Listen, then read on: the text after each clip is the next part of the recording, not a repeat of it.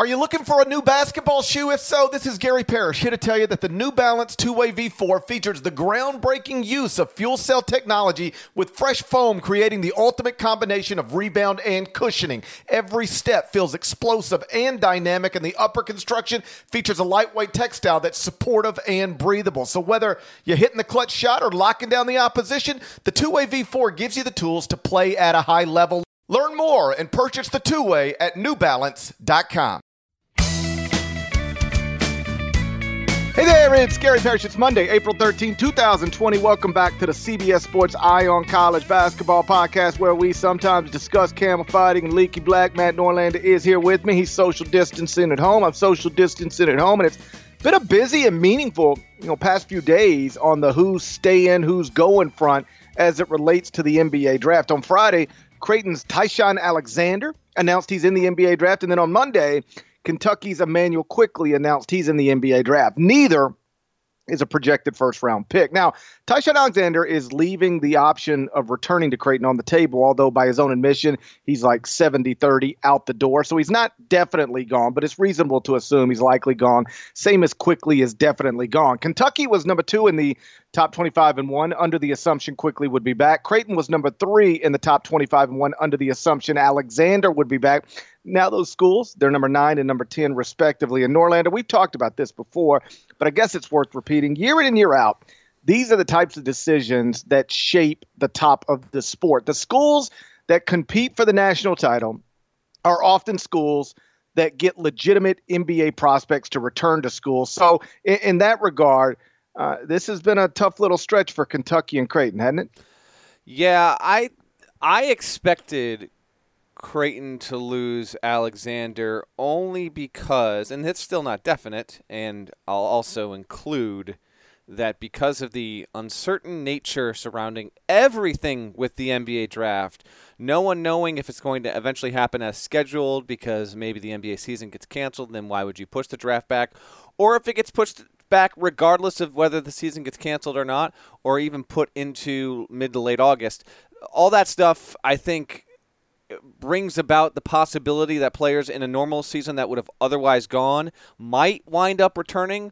I don't think that's going to be the case with Alexander because of how good defensively he is, and he's proven to be year over year a pretty valuable offensive player. Now, because of that, Creighton just takes a little bit of a ding. It's still a strong team. Where do you have Creighton in your repurposed, repositioned 5.0 top 25 and 1? Where did you move them to? Where are they now?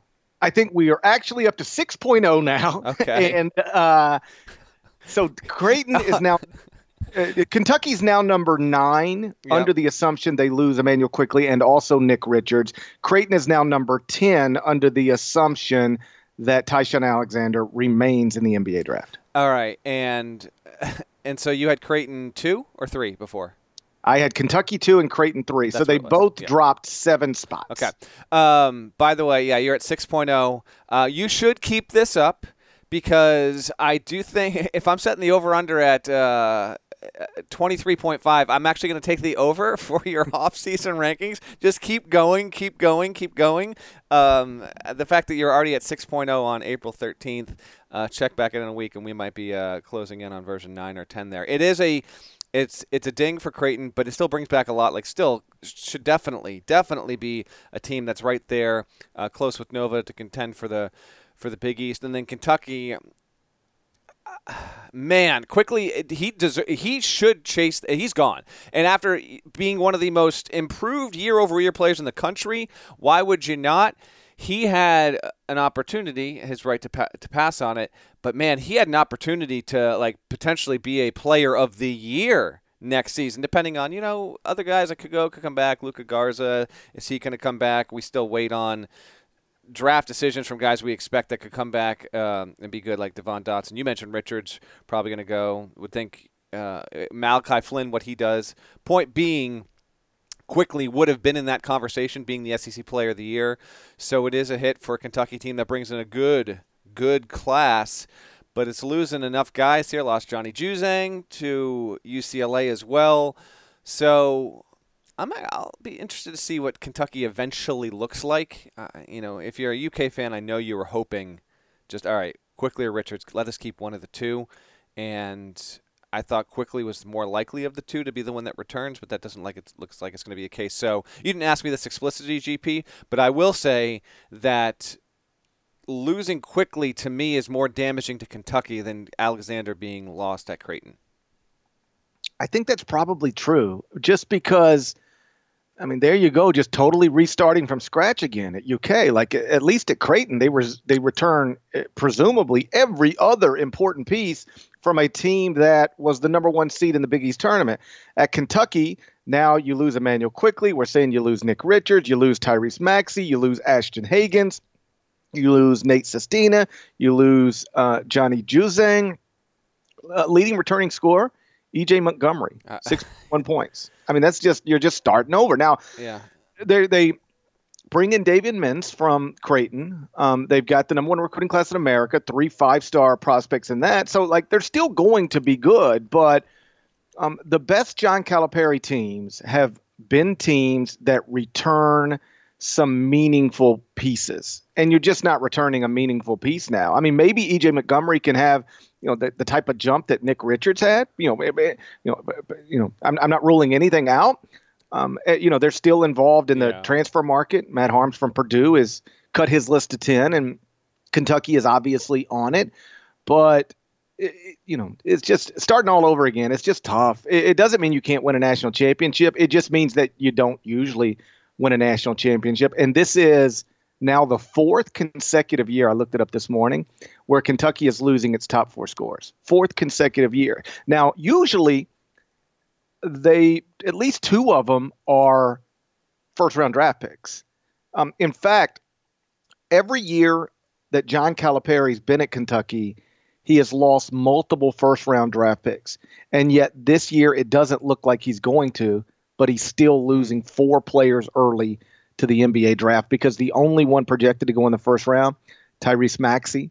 The other 3, Quickly, Richards, and Hagans, all projected second-round picks if they get picked at all.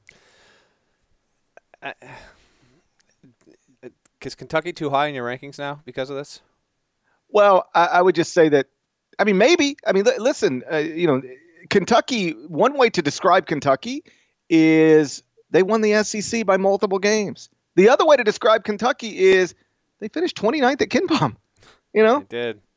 They're losing the top 4 scores from a team that was barely top 30 at KenPom, and they're replacing it with, some incredible freshmen. But I mean, when you don't bring back meaningful pieces, it's just tough. Here's what I would think. Here would be my assumption: Kentucky will be preseason right around top 10. And if you want to have them lower than that, by all means, that's not where I'm going to start picking a fight with you. They will, in November, December, perhaps in early January, have a little stretch where you go, is this even a top 25 team? And then by March, they'll look like a legitimate Final Four contender. That is what Kentucky built like this typically is. Maybe. And listen, this is going to be putting the cart 200 yards in front of the horse here. But everyone's gone except Montgomery. Even the guys that weren't big contribute. Keon Brooks, Khalil Whitney, who's trying to become a pro here. And I understand he left during the season, but they're all gone. Hagans, Maxey, Quickly, Richards, Brooks, Whitney, Sestina, Juzang. The only guy is Montgomery, and I would think that he's got to return there. I couldn't put Kentucky preseason top 15. Now you bring in Davion Mintz. Okay, so he's going to have to step up and be a huge dude. Here's Davion Mintz last season. Season before, I should say. 9.7 points, 3 rebounds, 3 assists, shot 42% from the field, 35% from 3. He's a solid player. Not convinced that he's going to be the kind of guy that can step in at Kentucky and be that much better than what he was at Creighton. Keep an eye on that. I think Kentucky getting Harms, and I don't know if it will. I have no idea. Like if Kentucky is perceived to be in the top 3 to get him, or how that actually stands. But getting him would actually go a long way, in my opinion, at validating Kentucky as a preseason top 15 kind of team, including a very good class coming in. But we've seen this plenty of times before. I would just I would pump the brakes a little bit on them, and then we see what will happen with Harms. If they don't get Harms, see what other transfer they might wind up picking up here or there. It'll be intriguing. But yeah, I know this isn't a total shock for Kentucky in general, but when you look at it, and I haven't done the research here, but I got to think this is as drastic of a turnover year over year. I know Kentucky, it's old hat, but you lose everyone except one guy that was getting actual minutes there, and so that'll prove to be a significant challenge for John Calipari. And on some level, I know listen. This is how he has turned Kentucky into a gargantuan power, and it's why Calipari is going to can say now and will be able to retire whenever that is, and saying, I recruited and coached more future NBA players than any coach in the history of college basketball. That's a pretty awesome thing. But with that, you also get these kind of headache's not the right word, GP, but it's just constantly, the Jenga tower's falling apart, and you're just building it again and again year over year, and next year will be a challenge. It's a hard way to make $10 million a year. I can acknowledge that. Like it must be exhausting. Like you're just constantly having to start over. And you have an incredible advantages. You're starting over with, one of the most talented rosters in the country in most seasons. But like starting over every year is very difficult. And like you say, this is old hat at Kentucky. This is life in Lexington. But I will say the thing that makes this different is that it is one thing when you lose 2 first-round picks, 3 first-round picks, 4 first-round picks, 5 first-round picks. It's one thing when you lose your top 4 scorers and only one of them is projected to go in the first round. Like more often than not over the years, John Calipari has been able to get the second-round picks to come back to school. I shouldn't say more often than not, but like often he's able to get the second-round picks to come back to school. You put them with a number 1 recruiting class. Now you're ready to go. This year he's like, he loses 3 projected second-round picks. That's tough. Like you don't have to cry for Kentucky; they'll be fine, but that's tough. I mentioned that more that year after year, what we find is that the teams that are competing for national titles are often teams that benefit from this in the way that Kentucky and Creighton seem to be getting hurt by this. In other words, legitimate NBA prospects coming back to school. Like they could reasonably leave, just like Emmanuel Quickley, Nick Richards, Tyshawn Alexander could reasonably leave, but they decide to come back to school. And if you just look at college basketball this past season, that's the top of the sport. Like I went and pulled the KenPom rankings, final KenPom standings. Kansas was number 1. They were led by Devon Dotson, who would have been at the least a second-round pick after his freshman season, but decided to come back to school. He helps Kansas finish first at KenPom, and they would have been the favorite to win the 2020 NCAA tournament. Dayton, Obi Toppin would have been a second-round pick at worst if he entered the 2019 NBA draft. Decides to go back to Dayton for a second year. Dayton finishes 4th at KenPom. Trey Jones could have been a first-round pick after his freshman year. Decides to come back to Duke. Duke finishes 5th at KenPom. Cassius Winston would have been a borderline, and I bounced this. By the way, I'm not just spitballing here. I bounced all of this off of multiple people, including our old pal Sam Vecini. Cassius Winston could have been a second-round pick. Certainly could have gotten some sort of professional contract. Decides to come back to Michigan State. Michigan State finishes 7th at KenPom. Jordan Nwora, second-round pick in 2019 if he wanted to be. Decides to come back to Louisville, and Louisville finishes 9th at KenPom. Jalen Smith could have been picked somewhere if he wanted to in 2019. Decides to come back to Maryland. Maryland finishes 11th at KenPom.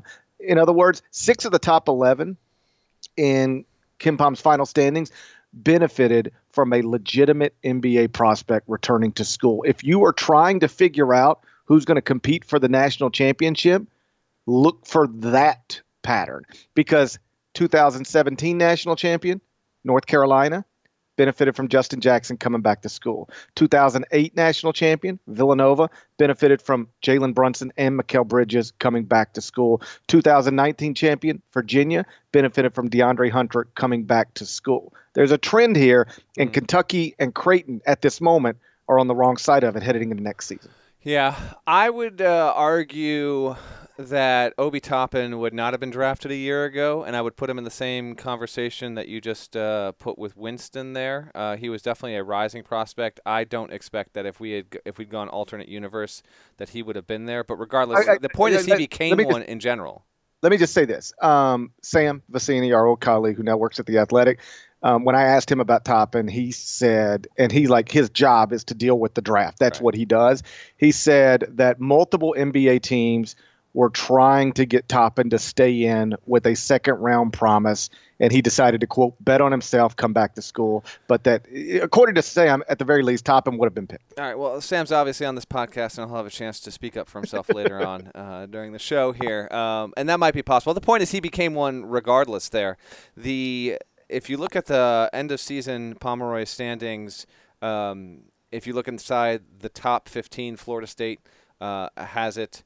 BYU doesn't, but they're almost the exception to the rule. And it's not like Yoeli Childs put his name in, so they do have a prospect there. But BYU is an exception in general whenever they can get good because they just half the roster is always at least 21 years old, and there's a certain advantage to that in general. West Virginia finished 10th. It's actually bringing back Culver, Deuce McBride, and Oscar Tshiebwe, so it'll be intriguing to see a year from now how WVU presumably will have been helped by such a decision there. And they have guys who I think can eventually transform into NBA prospects. And then the only one that's not really the case of all the teams you mentioned is Ohio State. Caleb Wesson's gonna chase a pro career, get all that. I don't even know if I've lost track of who's declared and who hasn't, honestly. But I was told that that is definitely happening. So if it hasn't happened yet, I would anticipate it soon, along with other guys that we haven't heard from yet, like Jade McDaniels at Washington, Cole Anthony at Carolina, Jemias Ramsey, Texas Tech. We mentioned Richards and Dotson. On and on it goes. But Ohio State's the only one that really didn't have that finished top 10, top 15 in KenPom and didn't really have a viable, I think, pro prospect surefire thing. Weston was a really good player, can shoot, but I'm not convinced with him there. But you're right about the points you make, GP, with Creighton and Kentucky specifically, and this is what it really boils down to when you get to coaching at a power conference level, how you recruit and how you assemble your roster. Obviously, you want to get guys in that can go on to be pros because few things are as impactful in you getting players than you saying, look who we brought in and look where they wound up. Okay, guys need to see, other guys have gone to that place and gone to the NBA. So the machine kind of feeds itself that way. And so with that, when you have that talent, not always, but the majority of the time, you are going to be able to have a situation that enables you to be a top seed and therein helps your chances of winning a national championship. Like I pointed out, 6 of the top 11 at KenPom benefited from legitimate NBA prospects returning to school. Only 2 teams at most in the top 11 were led by freshmen this past season. 6 of the top 11 led by legitimate NBA prospects who came back to school. Only 2 of the top 11 at most were led by freshmen. One is a team you mentioned, West Virginia, Oscar Tshiebwe. And the other, depending on how you want to discuss Duke, Duke had Vernon Carey. So you could say that Duke was led by Vernon Carey instead of Trey Jones. But either way, it certainly broke down a certain way, which, and I'll bottom line this with this, there's still some massive decisions out there that could impact the top of the sport. Like at Gonzaga, Philip Petruccia, Corey Kispert, second-round picks. Are they coming back to school? If they do, Gonzaga should be preseason number 1. If they don't, maybe not. At Villanova, does Sadiq Bey withdraw from the NBA draft? If he does, Villanova could be preseason number 1. If he doesn't, they're still going to be very good. But if he doesn't, probably not preseason number 1.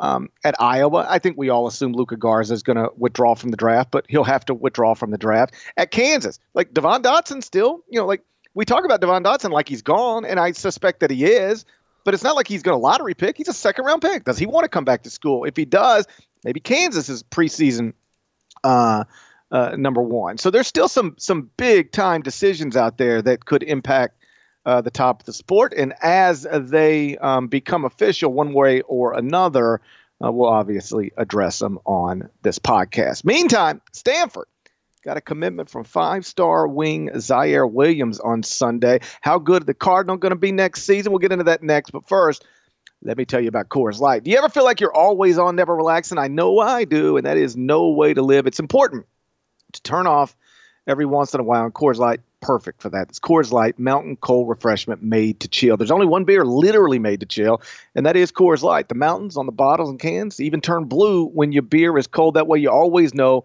when it's time to chill. As the summer months draw closer, you're going to want cold refreshments. Coors Light is perfect for that. It's brewed with a 3-step cold process, cold lagered, cold filtered, and cold package. Born in the Rocky Mountains of Colorado, 1978, Coors Light is refreshing, crisp, and only 102 calories. So it's healthy. That's why Coors Light's the beer I choose when I need to relax. You should choose it too. So when you want to reset, reach for the beer that's made to chill. It's Coors Light, mountain cold refreshment, just 102 calories. And always remember to celebrate responsibly. That's Coors Light, Coors Brewing Company, Golden, Colorado. So big news for Stanford on Sunday. Got a commitment from 5-star wing Zaire Williams on Sunday. Played at Sierra Canyon with Bronny James. And so now Stanford, interesting situation here. Probably a little off most people's radar until they add a big piece like Zaire Williams. But depending on what Tyrell Terry does, he's entered the NBA draft, but left open the option of returning to school. And he's exactly what we were talking about earlier. Projected second-round pick who could reasonably stay in the draft or reasonably return to school. If he returns to school, Stanford would return the top 6 scorers from a team that finished top 45 at KenPom, and they would be adding a 5-star wing in Zaire Williams to that equation. You a believer in the Cardinal if Terry comes back? I'm a believer that over the next year, at least 30 times on this podcast, we are going to accidentally say Zion Williamson instead of Zaire Williams. Well, the other thing, as I'm reading his name, he spells it it's too much going on. Ziaire. Yeah, it's just too much, man. Zaire Williams, and we won't be the only ones. The Zion Williamson flubs are coming hot and heavy over the next 12 months or so. You know what else I struggle with? Like in terms of names, just okay, so what was it? Tyus Jones and Trey Jones. For whatever reason, those still get mixed up in my head sometimes. That's obvious. I understand why. Yeah. And then there's Trey Young. I get confused with somebody. Who do I get Trey Young confused with? Bogdanovich. Yes, it is Killian Tilly. I don't remember. But Trey Young, I would often say something other than Trey Young for whatever reason. I don't know who it is now. I hear you. I do love this though. I love Stanford getting a 5-star guy. It might also be Trey Jones. It might be I confused Trey Jones with Tyus Jones or Trey Young. I just got a lot of problems with Treys. Okay. When I did my top 101 tournament games, going through the mid to late 90s, early 2000s, I was reintroduced with just how awesome for about an 8-9 year run Stanford was. And by awesome, I mean Stanford for almost a decade under Mike Montgomery was a top 10 program in America. It turned into a powerhouse. I don't know if it can ever truly get back to that point, but it's got a really good shot at being a top 10, top 15 team next season. Now, I remember, we have talked the Cardinal on a couple of podcasts over the previous 5 months, and every time we would talk about him, it would start with some optimism, and then they'd go play terribly because their record their record was gaudier than where they placed in the projective metrics, and we came to find out why that was the case there. So we'll see. You bring back a lot, so much of your scoring, rebounding, defense, all that good stuff if you're Jared Haas. And Stanford will be in a position next season. It'll be one of, maybe 3 or 4 teams in a power conference that will be standing on the doorstep of its most anticipated season in more than a decade, more than 15 years. That will be the case with the Cardinal there. Williams is a 6'7" wing. You mentioned he played at Sierra Canyon. And, yeah, Stanford beats out big boys and keeps them in state, and that's fantastic. So they've got 4 pledges in the class, according to 247 Sports' Evan Daniels. They're also bringing a 4-star named Max Morrell and 2 3-star guys named Noah Tates and Brandon Angel. So big-time move for the Cardinal. Now, you put them in your top 25 and 1 because of this. Where are they now ranked? I believe I have them at 24. I dropped LSU after Trendon Watford announced he's in the draft and seemed to suggest that he ain't coming back. So I dropped LSU down to 25. So the top of the top 25 and 1 now is number 1 Gonzaga, number 2 Baylor, number 3 Villanova, number 4 Virginia, number 5 Houston. The bottom would be number 20 Texas, number 21 UCLA, number 22 Oregon, number 23 Rutgers, number 24 Stanford, number 25 LSU, number 26 Florida State. And because people are always asking, I pointed it out in one of the recent versions of the top 25 and one. Stanford going in pushes Arkansas down to what would be number 27. Florida would right now be number 28. Indiana would be number 29. And Louisville would be number 30 if I actually did a top 25 and 5. All right, there we have it. Now, Stanford, by the way, finished the season 20-12. Something to keep in mind going forward. We'll see how last season's team reflects this next season's team, but it went 11-2 against a non-conference schedule that ranked 301 in the country and lost its games to the two best teams it played against Kansas. It got romped, and that was a home loss for Stanford, and then it lost to Butler. And then in Pac-12 play, went 9-9, and that, in fact, played a Pac-12 tournament game before the season ended on Wednesday, March 11th. It lost to a bad Cal team going forward. Williams, by the way, represents the best recruiting get for the program since the likes of, I guess, Josh Childress. I mean, it has been a long, long time. And Childress would have been like 02, 03. Maybe the Lopez twins. I don't know where they were ranked, but one of those two. It's been a long time since Stanford got a significant commitment from such a highly regarded player like this. So it'll be a fun, interesting season for the Cardinal, who should probably be a top 10 to top 15 defense in America next season. They finished the season 7th in points per possession allowed at the end of the season. The Lopez twins were studs coming out of high school. Just a random story real quick. I remember talking to Mark Fox once upon a time. He worked for Trent Johnson, and Trent got the Stanford job. And as Foxy tells the story, right after he gets the job, when you get a new job, you're certainly, particularly if it's a level up, you're recruiting at a new level. You're suddenly targeting people you would have never targeted at your other job. And Trent was like, Foxy, what do you know about these Lopez twins? And he was like, you should definitely recruit them. They're good enough. They're good enough. And so they end up playing at Stanford. So, yeah, the Zaire Williams commitment is a big-time get for Stanford, and the type of thing that is going to give them a chance to not only be preseason ranked, but also compete at the at the top of the Pac-12, maybe even win a Pac-12 title. Norlander, he says he's got something fun to close the podcast with. What is it? I have no idea. We'll get to it next, but first, check this out. The all-new Hyundai 2024 Santa Fe is equipped with everything you need to break free from the dull work week and embark on an adventurous weekend with your family. The Hyundai Santa Fe's features like available H-Track all-wheel drive, standard third-row seating, available dual wireless charging pads. You've got the H-Track all-wheel drive so you can take on those dirt trails and kick up some mud. Or the third-row seating gets your whole family in to experience the thrill together. The dual wireless charging pads make sure that no one gets stuck in the great outdoors with a dead cell phone. Think about those adventurous activities you can do. Like me, taking a ski trip up with the family, maybe going on a camping expedition, anything and everything. Learn more about the all-new Hyundai Santa Fe at HyundaiUSA.com. Call 562-314-4603 for complete details. Robert Half research indicates 9 out of 10 hiring managers are having difficulty hiring. If you have open roles, chances are you're feeling this too. That's why you need Robert Half. Our specialized recruiting professionals engage with our proprietary AI to connect businesses of all sizes with highly skilled talent in finance and accounting, technology, marketing and creative, legal, and administrative and customer support. At Robert Half, we know talent. Visit roberthalf.com today.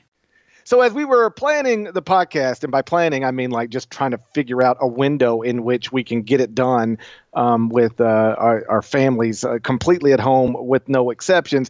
Norlander sent me a text. He said, hey, I've got something that I'll hit you with.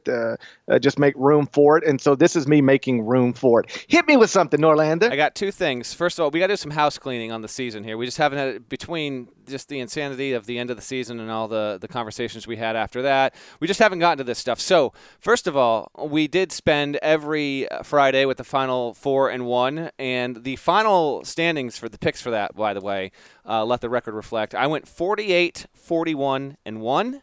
We had 90 total games we picked according to Ken Pom projections and picked it against the spread therein. And you went 40, 49, and 1. Good job, I guess, because I expected worse. Now, we never came to an agreement on. We did it, and it was fun.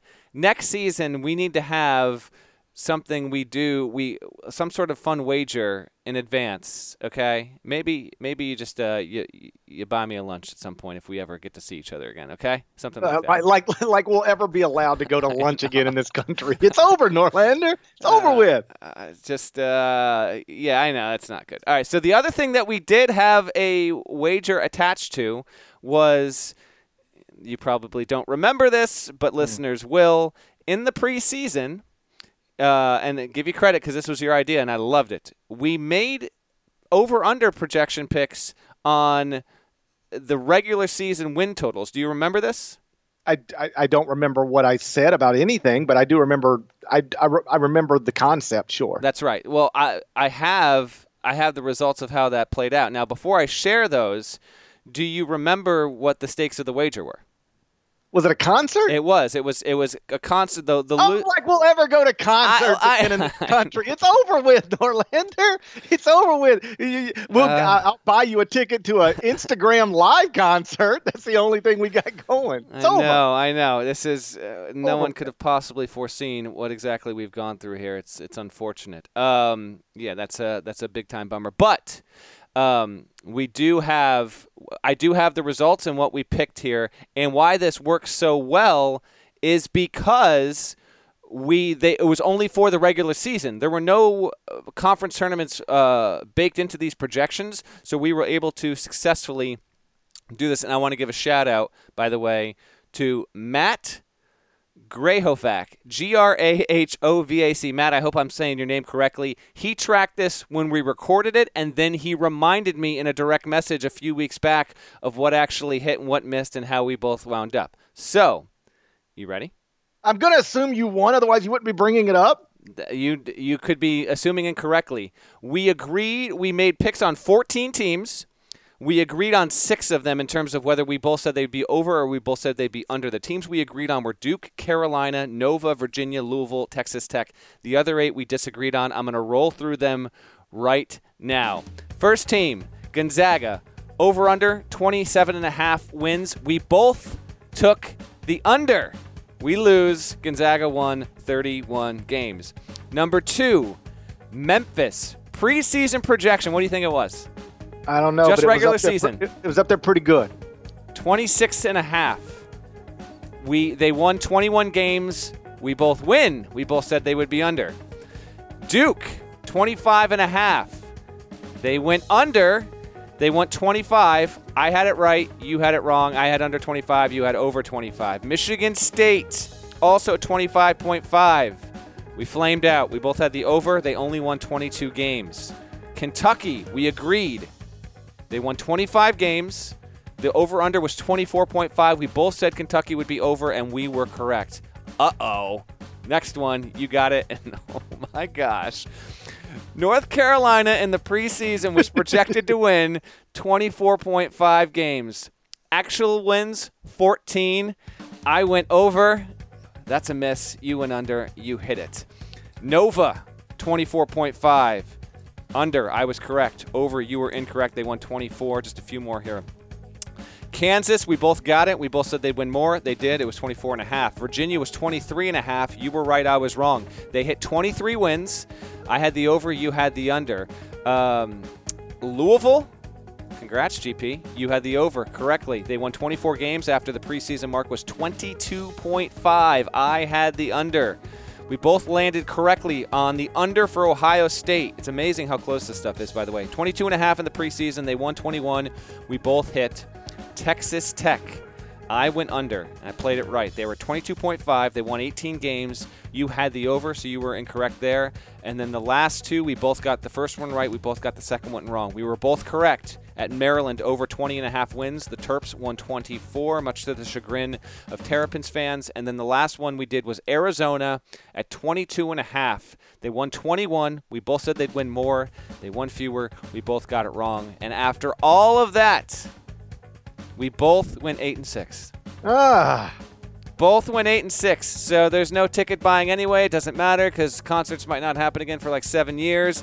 It is what it is. We wound up tying, and shouts to Matt for doing that. He also said, if you're going to do a tiebreaker, may I suggest incorporating some sort of athletic competition in which your dead leg and Parrish's tennis elbow is involved? Not a bad idea, except my leg is fully healed at this point, so I think I would win because Parrish, he's still holding out here. Unfortunately, again, like his tennis elbow situation, that's an elective surgery, so he's not even able to get that done for who knows how long.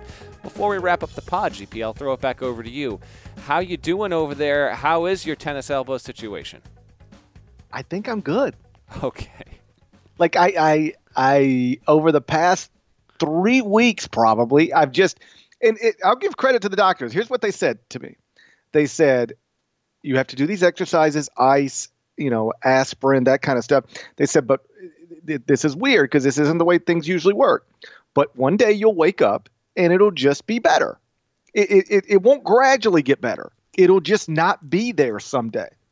And my left one healed back during the season. I just woke up one day and I recognized my arm's not hurting. This is nice.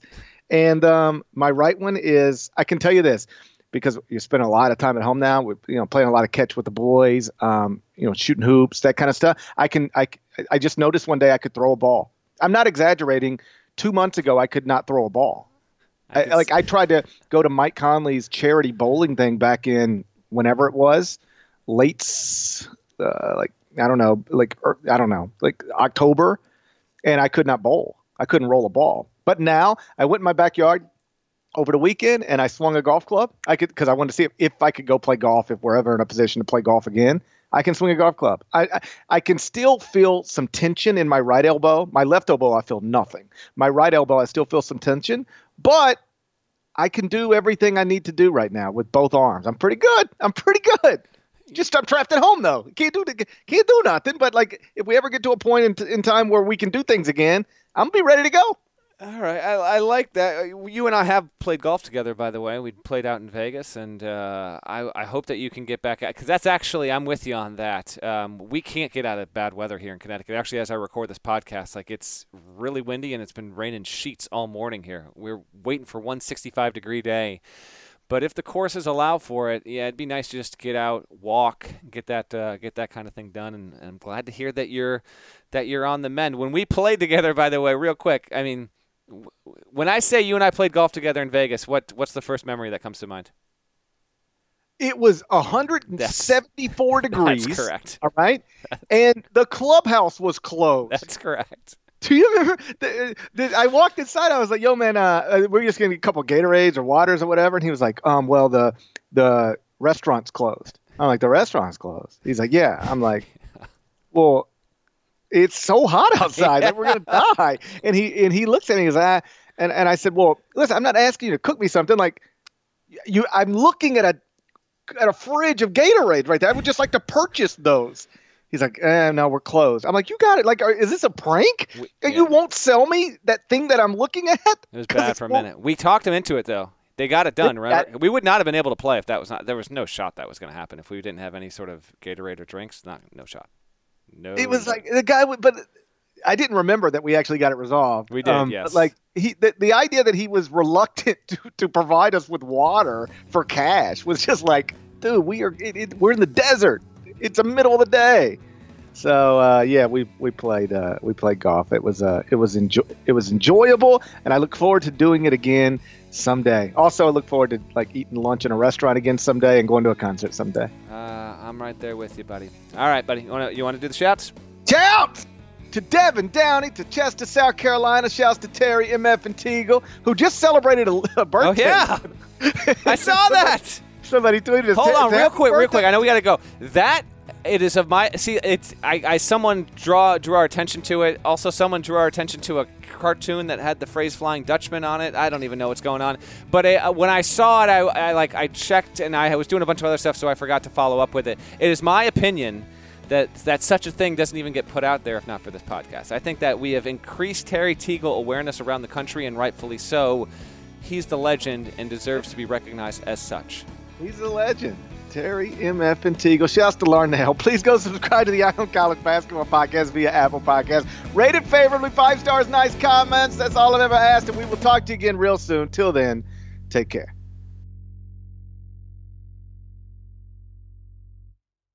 Now streaming on Paramount Plus. You ready, Bob? Well, all right. Audiences are raving. Bob Marley is electrifying. It's the feel-good movie of the year. You dig? Bob Marley, One Love. Rated PG-13. Now streaming on Paramount Plus.